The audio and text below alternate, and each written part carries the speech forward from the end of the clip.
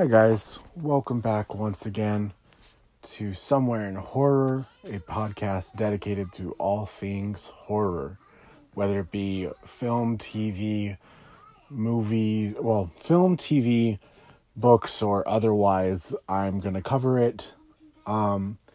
Today is going to be kind of a different episode. It's going to be one of those bonus reviews episodes, because I am still going to be reading through Misery, but I just finished reading Kids Are Hell, which is a collection released by Hellbound Books, and it was just maybe a month or two ago that it was released. This compilation is called Kids Are Hell, specifically for the reason that all stories involve some form or another of children within the story, whether they be the evil children, whether they be demonic representations of children to lure their victims, whether they be ghosts haunting the halls of hotels, or ghosts haunting the halls of a home where they were murdered by their own children. There are cannibals who are being taken care of by their adults in, for example, the story Famine. There's a child mud monster, which was really cool in Bend in the River. There are three that I do want to talk about that I liked the most out of this series, though. It is definitely, I will tell you, as a compilation of an anthology rather, of different stories from different authors. It's one of those ones that I think if you're interested in creepy children, or if it's one of your big fears involving anything to do with creepy children, it's a definite buy. I would give it about, altogether, personally, I would give it about 3.5 to 4 stars. That is a comfortable area for me to give it, because it has something for everyone. The reason it's a little lower, though, is because some of those stories could have been shortened. Some of them ran on a little long. But honestly, outside of the runtime of some of these stories, they were really cool. The three I want to talk about are towards the beginning, though. The three I will be talking about are called... Let me get my notes out, actually. The first two I'm going to be talking about are called Jokers, and you get the two. For some reason, I didn't write down the authors' names. But whoever these authors are, well, not whoever, but the authors of these stories are all really good. But these ones have these specific stories I'm going to be talking about are very imaginative. I'm going to be talking about Jokers. You get the two. I'm actually going to talk a little bit about Nathan's House. And then the final one I'm going to be talking about is Bend in the River. It's not my list of top 4. It's just the ones that hit. And in no specific order did I love all 4 of these stories a lot, and they grabbed my attention. And yeah, so Jokers is a story about 3 teenagers who have a prank YouTube site, where they're pulling off really insanely stupid shit. I've covered Deadstream a while back. Very much to the air of that, where the guy pushes the envelope on things that he can get away with while doing them, whether they be offensive or not. One of their pranks is even a fake suicide with a mannequin, which is terrifyingly dark. But later on within the same story collection, or the same story, these kids decide to make a snuff film with one of their friends. And yes, they are children, and it's not, they work around it because to keep the like FBI away from them, as far as what is it? What's the phrasing that they used? Any decency guidelines. They kept the performers, quote unquote, fully dressed, and they have a plan to pretend to stab Candy is her name, with real knives, but at the very last second before they stab, they plan to retract the blade and put fake blood all over her. That goes wrong because she starts screaming because she starts acting a lot, and she gets stabbed. And instead of calling the police and just fessing up to it, they dump her body in a river, and she dies. Only for a bit later to have all three of the boys, one by one, meet Candy as a rotting ghost corpse, or even a rotting corpse technically, because they never really say it's an apparition, and she can very much touch the bodies of these boys, and she gets her vengeance.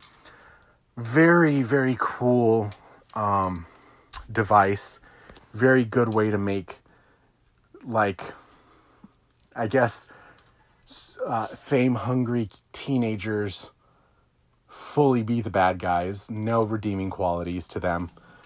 And very cool vengeance.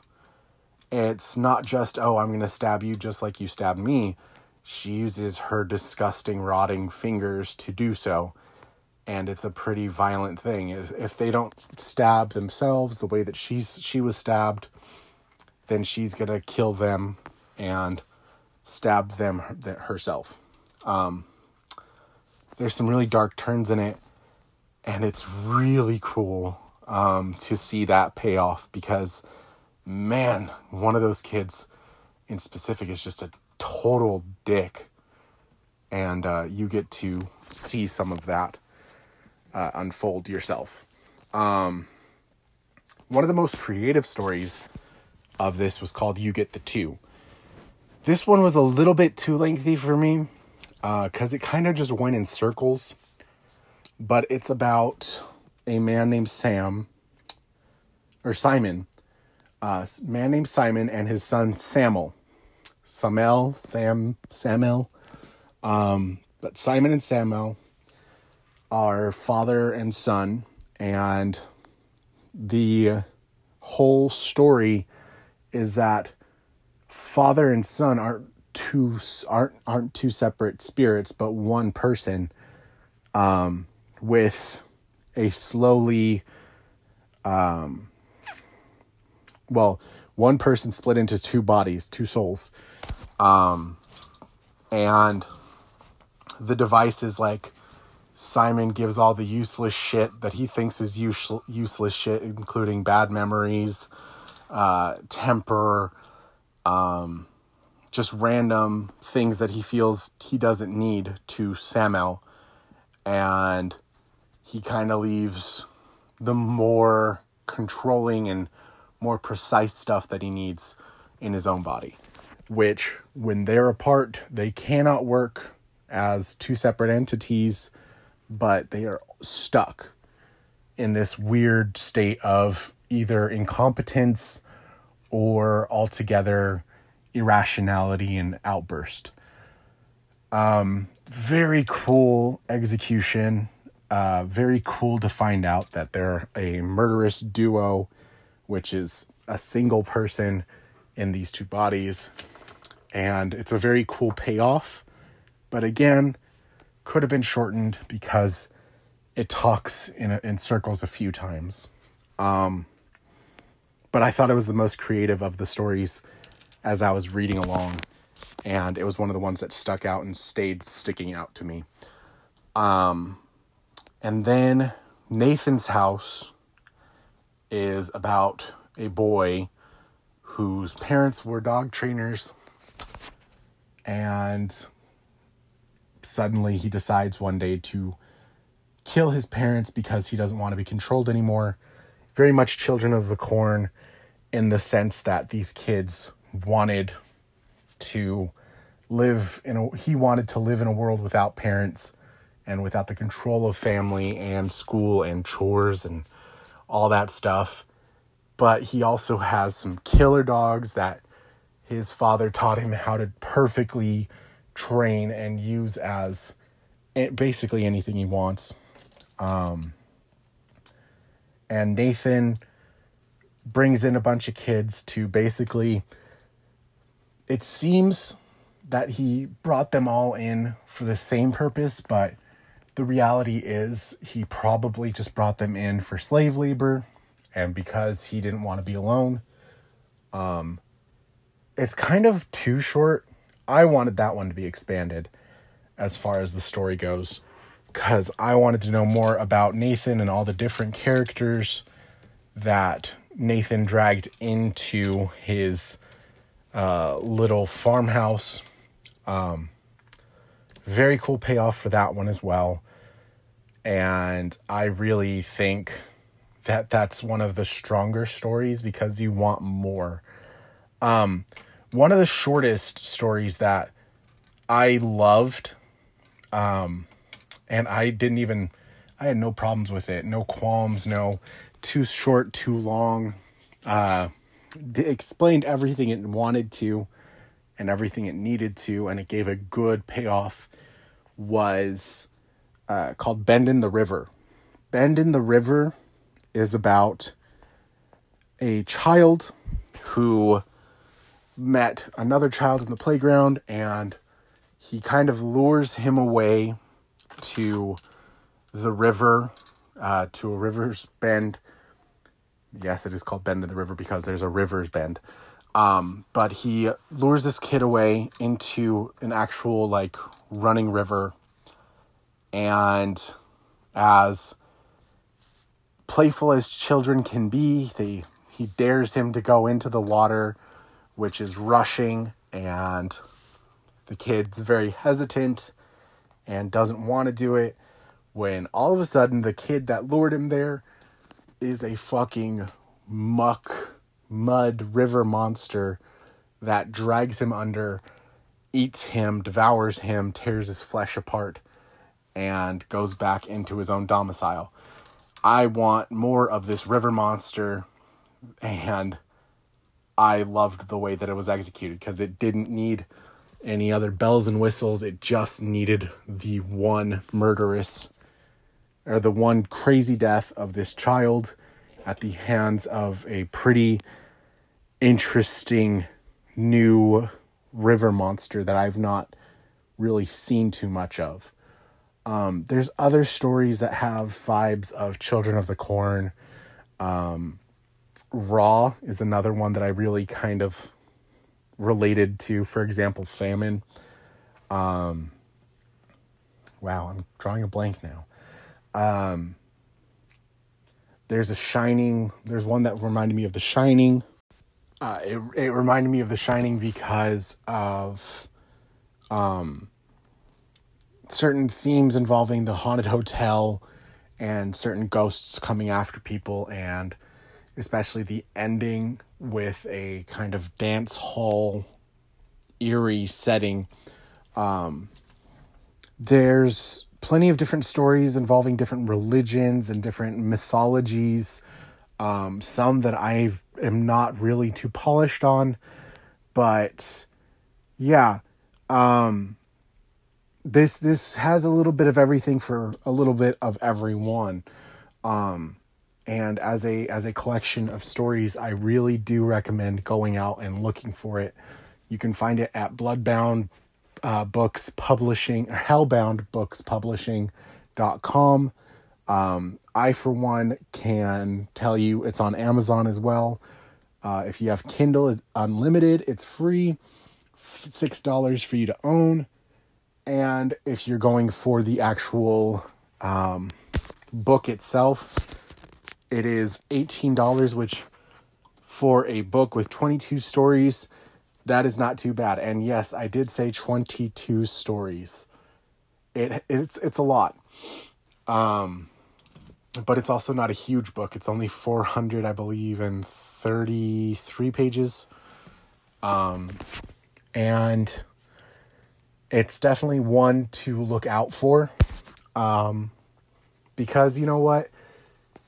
It's an indie publishing company, and a lot of really amazing stuff is coming from indie publishers lately, not so much from the mainstream. And the funny thing is the mainstream is starting to be taken over by indie, which I love, and I love to see. Everyone loves to see the underdog that is indie starting to come into the light. That about wraps it up for today's episode. I will be doing a Terrifier 1 and 2 dive on Friday. Next Saturday, I'm going to be doing Misery. Still figuring out what I'm doing for next Friday, but I believe I'm going to be doing Cabinet of Curiosities. I will keep you up to date on that because I fucking love that show. And all of those stories are really fucking awesome. So I will keep you up to date as to what the podcast schedule / plan is. And yeah, definitely have to say, check out Hellbound Books. Keep your indie authors in mind when you look stuff up.